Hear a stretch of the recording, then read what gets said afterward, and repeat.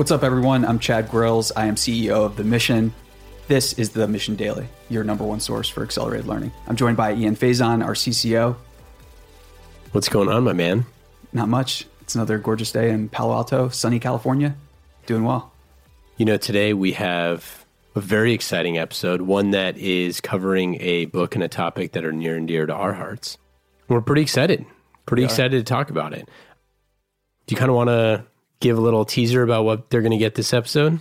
Yeah, so this episode is going to set you up to fight for cultural trends that are really, really negative. And as we go through each of these trends, you're probably going to recognize instances or times in your own life where your goals, your aspiration, your vision ran up against one of these really, really negative trends. And at a certain point, you're going to have to fight them if you want to accomplish whatever it is that you want to accomplish. So the framework of this idea is in a book called 0 to 1, which I'd say a lot of our audience at the Mission have read. Probably a lot of people think they're familiar with it, or maybe they are really familiar with it, or maybe they're an expert. But this topic specifically is something that we think a lot of people either missed or did not kind of look into. So I've not heard anyone talk about not just this specific section of the book, but then dive into why it matters and then how to actually fight these negative things that the author, Peter Thiel, points out. Okay, so let's get into what is the book, how did Peter write this, and what are we talking about with 0 to 1 in general, and then we'll go into the 4 cultural trends. So 0 to 1 is, the subtitle of the book is Notes on Startups or How to Build the Future. So it's not a book that is all about technology or business or startups. Most people think that it is, and at a first glance, on a first pass, or just your first reading of it, it appears that way. But on a deeper level, this is a book about life, how to win, how to survive, and how to make the most of it and have fun. And the really cool thing about this book is we talked in a previous episode about Nassim Taleb and skin in the game.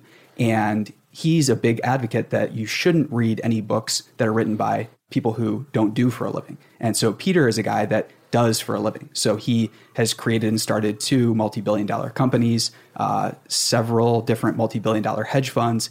And for those of you who know what he does in like his philanthropic efforts and things like that, you'll know that he's really passionate about doing good things in the world. So not only is this person doing stuff in the world, they are taking a small break to step back, write about it. And in the case of this book, it actually started as a course, CS 183, which was taught right down the road at Stanford. And then it evolved from that course into the full-fledged, amazing book that it is today. One of the things that I find especially fascinating about this book and Hard Thing About Hard Things and a few of these other modern seminal pieces is it wasn't that long ago. I think it was only written like 2011 or something like that. Yep. I mean, it's relatively new. And specifically this idea of 4 cultural trends that you have to fight is a unique thing to be talking about today on the podcast because, like we said, just a lot of people haven't really thought about it this way. And so here's the quote where Peter gets ready to lay out these trends, and he says, "So why is progress slowing down, and why don't people believe in secrets anymore? Along with the fact that the natural and the physical frontiers have receded, there are 4 social trends that have conspired to root out our belief in secrets." So when Peter says social trends, he's talking about culture, behavior that people engage in a sometimes unconscious or conscious way where if you just mimic this behavior, it's much easier to get along with larger and larger groups of people. However, these trends really crush down that innovative entrepreneurial spirit that so many of us have and that so many listeners have. So it's not just secrets that have slowed down, but progress in general. And we'll talk in another episode about there's a really good case to be made that the number of new patents is falling at a really rapid rate. But that's a different topic, different subject, and subject for a lot of different interpretations. But the point is, we need new things, new people, new discoveries, and we need them more than ever before. The first cultural trend that you'll notice everywhere is incrementalism. So from the book, from an early age, we are taught that the right way to do things is to proceed one very small step at a time, day by day, grade by grade. If you overachieve and end up learning something that's not on the test, you won't receive full credit for it. But in exchange for doing exactly what's asked of you, and for doing it just a bit better than your peers, you'll get an A. This process extends all the way through the tenure track, which is why academics usually chase large numbers of trivial publications instead of new frontiers. So what is he talking about with this kind of like idea? Because I think I sort of get what he's saying with doing what you need or doing exactly what is asked of you will get you an A. But how do we identify this like in our lives, or how do we identify it around us? Yeah, I think that, so if you notice, pick out any aspiration that you've ever had. And when you are brave enough to talk about it publicly, what happens is that most people will be pressured by whether real or imaginary forces to present their idea in a watered down incremental version. They will want to talk about the next trivial small step that they feel like the person around them or the person that they're talking to is going to either believe or think is doable, or basically is just not going to ruffle any feathers. And as long as you're doing things in a way that's incremental, you're going to get approval from everyone. So if you're doing things where it's like, okay, I will do this today, and then tomorrow I'll be able to do this new thing, the typical response you're going to get from a lot of people is like, well, things don't change, or some stupid platitude like that, where most people just think that the only way is to, next year you're making 4% more, and at least it's more than inflation. Chad, I have a question for you. Did you ever have a kindergarten buddy? No, the only memories that are coming to mind are being the teacher getting really mad because I was just drawing Ninja Turtles, and she wanted me to draw something new. But okay, so when I was in 5th grade, I had a kindergarten buddy. His name was Wes. Shout out Wes, wherever you are in this world. Smart kid. And so you're supposed to like teach your kindergarten buddy something new. And Wes had a 3-letter name like mine. My name is Ian. And I taught him to write Wes in cursive. And that was nice of you. Thank you. And the teacher got mad at me because they're like, well, they're not learning cursive yet, so this isn't helpful. And like that is kind of how I view. That's a perfect example of when you first get trained to not do anything that's novel, new, insightful. Because, and I think in our educational system, and not that this is like it's not a tirade against the but it's the idea that like if you were to learn like AP biology as a 7th grader, like you don't get any extra A's for that, even though that's exceptional. You don't. And then what you see people that end up going like skipping grades and doing all that sort of stuff. And then they're in college when they're like 15, and that has all sorts of other downsides and upsides, or however you want to view that. But the idea, I think, that how to look in incrementalism is that if you're doing something that's really great, that the people around you, that it's so far above that you don't get any credit for that, that's pretty crazy, because like you're so much farther along. So how do we overcome that? I think choosing your battles is really, really important, because there are so many people that dogmatically worship the imaginary progressive track of like doing a little bit more, or at least things aren't worse, or I don't want to get my hopes up, I don't want to be let down. You're not going to be able to reason or inspire or get those people on board with the fact that all the best things in the world, they don't follow incremental linear improvement. They follow exponential curves. They are one of a kind. And as Peter keeps going back to again and again in the book, that every moment in business happens only once. Well, every moment in your own life happens only once. And if you believe that it's possible for a moment to happen where you achieve something that is 100 times more than what you thought was possible, chances are you might be able to do it. Or maybe your mind starts picking up and noticing on new trends, new opportunities that are going to help you, break out and become one of the power laws in whatever, industry or whatever endeavor you're trying to chase. So one of my friends was a recruiter, and she was managing 2 requisitions that would kind of like always came up were the 2 hardest to fill. Any ideas for what they were? Combat arms? No, not military recruiter, not civilian recruiter, corporate recruiter. No. Okay. So the first one was for like an admin assistant or an EA. And the reason why is because she would get literally like thousands of people applied, because she's like, everyone thinks that they could do that job, which is funny. And then the other job that was really hard was like an SVP role. And she was like, months, we'd have nobody apply.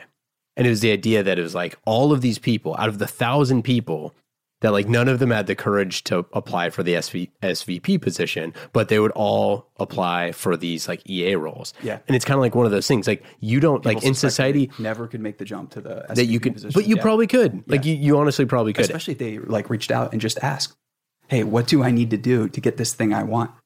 Yeah, totally. It's like, I mean, it's that's such a taboo thing because again, we're trained to not offend anybody. And and society a lot of time is made up of like, especially with careers that you know, you ask for the 5% raise or the 5% raise or the 5% raise rather than I think what Peter is saying, which is like, don't go for a 5% raise, like overcome this and like go create something amazing that can get you a, you know, 100x raise in a manner of speaking. The wonderful thing about like business or entrepreneurial companies is they're going to recognize that. They're going to realize like if you are bringing in more value, you know, 3x, 4x of what you're being paid, you're going to get paid more. It's going to be way more than 5%. But the thing is, you just have to do the deed first. So create the value first or get a plan together that other people can get really excited about. And that's the thing, that plans that are not incremental, that are wildly large, they have the potential to attract great recruits and great talent because the best talent doesn't want to work on incremental projects and for good reason. Before we get into the second cultural trend, let's give a quick shout out to Audible, the presenting sponsor of the Mission Daily. Audible has been an amazing launch sponsor for the Mission Daily. And the really cool thing about Audible is you can go to audible.com/themission to get a free audiobook. So we're talking about 0 to 1, notes on startups or how to build the future. And you can get that audiobook for free when you go to audible.com/themission or text the mission to 500-500. And when you do, you get to pick out a free audiobook. If you don't use that credit for a while, that credit rolls over and you can use it next month. So when I first read 0 to 1, I was on a plane and I was, you know, like you get to the point where you have to like put your devices away and all that sort of stuff. And so I couldn't have it out anymore. And then I was like getting towards the end of the book and I was like, he's like rolling by the end of the book. There's like a lot of really good stuff at the end, which I feel like a lot of books don't have. Especially like the last page is interesting, which is again pretty unique. It's a shorter book, so it's only 200 pages, I think, or 225, which is the perfect length. I think because the audiobook then is only 4 hours and 50 minutes, so it's doable if like you know you need a book for the Sunday afternoon or a long car ride. You can listen to it in a single day. I think that it was over flying from Pittsburgh to California. That was when I read it, and it was like one of those moments where you immediately. I can't read anymore because I have to walk through the airport. And I wish that I had Whisper Sync and I could have just transferred it over to an audiobook and then I could have just listened to it on the way and like in the lift on the way home and everything. But I didn't have it back then. And now I have an Audible sponsor or membership. Yep. And I mean, the amazing thing about any of these audiobooks is you can invest 4 hours and 50 minutes of your day with a multi-billionaire that didn't get rich from selling sugar water to kids. Oh my God, I said it right there. So these people are doing good in the world. And if you don't think Peter's doing good in the world, that's fine too. Find someone who is and go spend a couple hours with them. There's no downside to it. Yeah, that's great. Thanks, Audible. Okay, second cultural trend. So here's a quote from the book. Risk aversion is slowing way too many people down. The rest of the quote is as follows. People are scared of secrets because they are scared of being wrong. By definition, a secret hasn't been vetted by the mainstream. If your goal is to never make a mistake in your life, you shouldn't look for secrets. The prospect of being lonely, but right, dedicating your life to something that no one else believes in is already hard.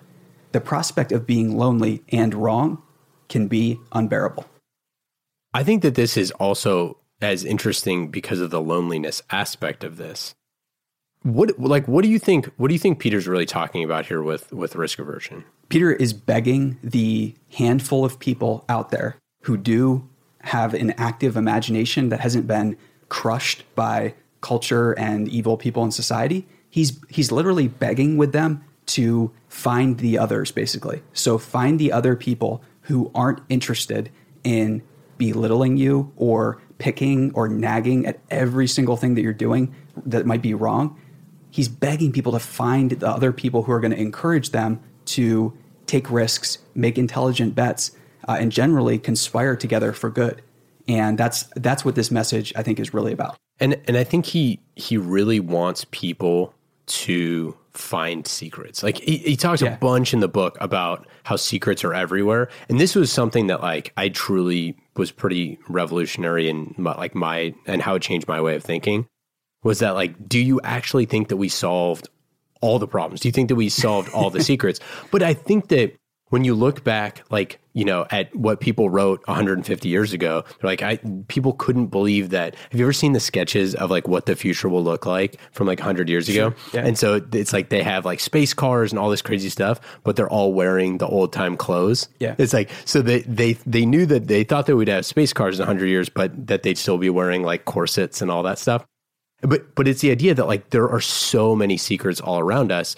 And if you're afraid of that, and if you don't want to find those things, then you're definitely not going to. And if you think that everybody out there who has found secrets is going to be sharing or discussing them publicly, you're very you're very wrong. The most interesting stuff is going to be kept in small groups. That's how it's always been throughout all of human history. Just imagine if you really did see the future, if you could accurately see what was coming dozens or hundreds of years in advance, and you were to tell someone about that. Okay, let's imagine that you were doing that at the turn of the 20th century. You would be labeled crazy and you would be committed. You would be put into a psychiatric ward. So the only way to go, against the grain, break free of that cultural trend is to find other people that are okay with discussing things that are outside the box and that might make a larger group of people feel uncomfortable. So quick examples of that, Charles Darwin and talking about evolution and all of that, that was going on in papers between academics. There's all sorts of people that were naysayers to that, but it was not like a popular mainstream thing. But originally they were talking about it in small groups, the earth being round, not flat, all this. Like those are some old school examples. And there's plenty of ones in the modern age, but they were surrounding themselves with people who wanted to solve those same kind of problems. What are some actionable insights that, how people can overcome risk aversion in their own lives? I think that getting mobile is really, really powerful. So whether you move across the country or take a new job or decide to explore getting an Airbnb or a new place that is not permanent is a great first step to forcing yourself outside your comfort zone, because then you're going to do an audit of the stuff that you have. Maybe you'll get rid of some things or decide to take a month or two long vacation, stay in some different places. Anytime you can change up the scenery, I think is really powerful to get out there and force yourself into new meetings and new encounters. So, okay, the third cultural trend is complacency. So this is from the book. Complacency is going to kill a lot of people's aspirations very early. And here's the exact quote. Social elites have the most freedom and ability to explore new thinking, but they seem to believe in secrets the least. Why search for a new secret if you can comfortably collect rents on everything that has already been done? Every fall, the deans at top law schools and business schools welcome the incoming class with the same implicit message. You got into this elite institution. Your worries are over. You're set for life. But that's probably the kind of thing that's only true if you don't believe it. So I think part of what he's trying to say here is, I think we all know that like complacency kills and all of that, but I think he's trying to go beyond that a little bit. Can you expand on like where he thinks that complacency is kind of like maybe overused and not like explicit enough? Sure. So I think that from outsiders might look at Peter, his message, his business success as a very big indictment against maybe like the middle class or immigrants and things like that. What those people don't recognize is that Peter is an immigrant. He's from an immigrant family who didn't have a lot of means at all. So he's somebody who literally rose through the ranks, and he's pretty outspoken against social elites and one percenters, the proverbial 1%, even though everybody that lives in America is basically part of the 1% globally. But anyways, what Peter's saying is that social elites and people who have inherited their money or make a lot of their money from collecting rents from other people, so businesses where you just basically rely on the fact that the government will keep the regulations relatively the same, and then you can just sit back and collect profits, he's really rallying against that. And that is the type of culture that creates rot It doesn't create new things. And when everybody's looking to collect rents, everybody's looking to keep things the same. Those type of people who have a very steady cash flow and where they don't have to do much work, they're not going to be too favorable about secrets or new ways of doing things. Two things. Number one, do you know where, I just heard this recently, it's actually on Masters of Scale, where Peter Thiel does his deepest thinking.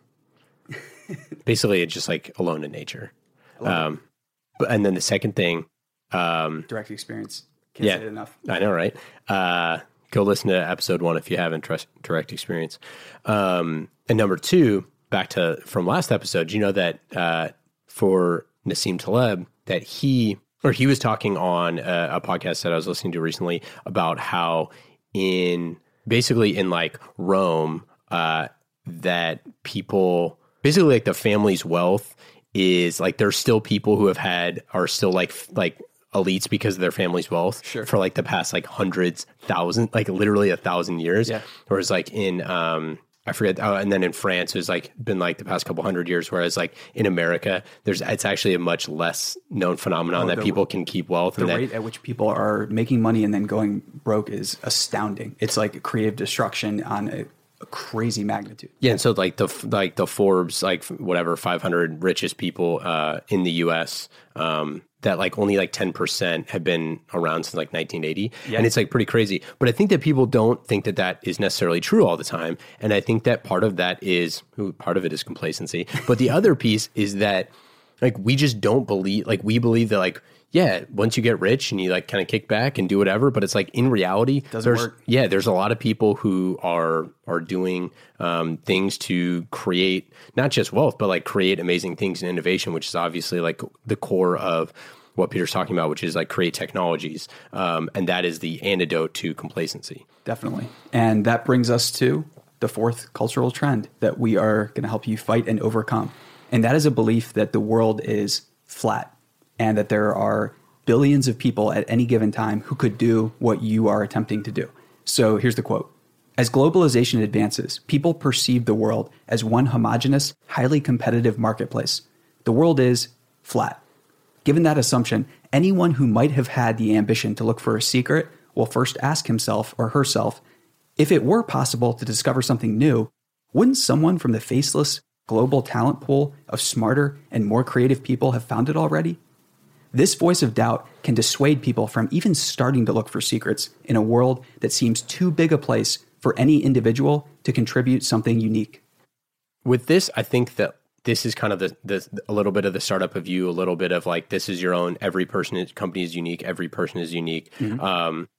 But I think that this goes much, much beyond that. Describe like what he means with flatness and what this kind of like how people can actually like view this in the real world. Yeah. So one of the concepts that we talked about earlier is relativism is something that does not exist with people. The idea that all people are relatively the same or have the same hopes and desires and things like that. They may have some of the very similar, similar rights and similar things about them that we respect and love and value, but it doesn't mean that people are similar. People are radically, radically different. And we don't give people we don't give them permission to be their full selves or explore their full selves. So it's very tempting to think that everyone else in the world is the same or has had similar life experiences to you or the people you know. But nothing could be further from the truth. One of my favorite quotes from the book is that each person's life is a singularity. And the more you treat your life as a singularity, so a unique, priceless event in the history of the universe that will not ever happen again, the more wonderful it's going to be. And while everybody in Silicon Valley is, not everybody, there's a lot of people that don't think like this, but while weirdos in Silicon Valley are out there worshiping the singularity, Peter's an advocate that the singularity is already here and it's your own life if you choose to look at it that way. I think a lot of people, especially fans of the mission and our amazing audience, but I think a lot of people just like kind of struggle with like who am I? How can I actually make a splash? Completely super overwhelming. And yeah, in a lot of ways it is, but it's just one of those things where the more you can get out and the more you can convince yourself that this is not the case, that what you have and what you are trying to bring to the table is unique and is valuable, the better. And yeah, even if at first you're faking it till you make it in this regard, I think it's just so important. You cannot let yourself get beat down or think that everybody else can do it better. But your life view is so different and unique from everyone else's. And it's like that piece is you are noticing things that potentially no one else is noticing. And I think a lot of people don't realize that. No. If you notice one different thing each day or one opportunity to create more value than other people who might be in a similar position or a similar socioeconomic position, you're going to, at the end of the year, have noticed 365 different things, different new ways to add value. It could be as simple as a smile or a different type of handshake that you use when you're greeting clients or whatever. The point is that stuff compounds and adds up. Okay, so let's do a quick recap of all of these. And I just want to go through like the thing and the way that we can fight them, the four different pieces. So incrementalism. Doesn't exist. Linear thinking will get you crushed. Exponents, exponential acceleration for things, and power laws, look into those things because that's what rules everything around us. Second one is risk aversion. So only definitions of risks that we have are generally created by people who don't like risk. That's paraphrasing Nassim Taleb. And the point being here, don't think that things like, losing some money is risky. Like that's not risky. Surviving or having something really bad happen to you, that's the risk that you want to worry about. But you don't want to confuse physical danger with financial danger. Don't be scared to be wrong. Yes. Don't be scared to be wrong. Can't be important enough. We're all wrong all the time. Can't be scared of it. Third one, complacency.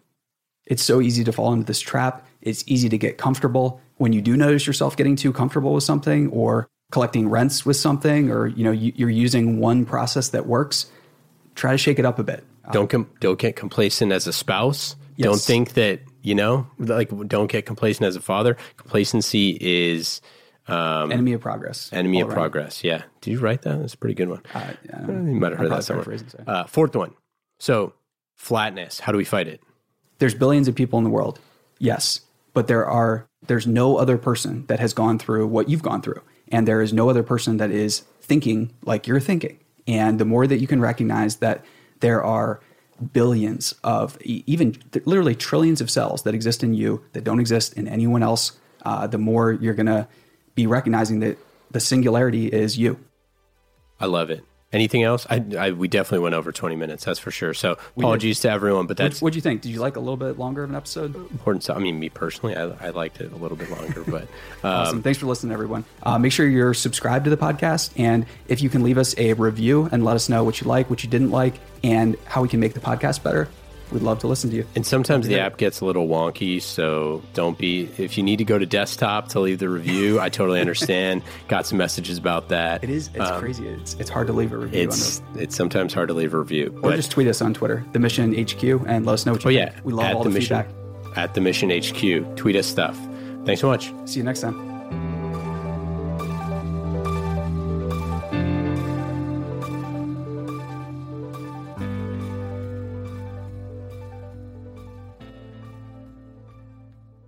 Hey listeners, thanks for tuning into this episode. I hope you enjoyed it as much as I did. If you haven't already, please subscribe, rate, and review this podcast. It helps spread the word, and I would greatly appreciate it.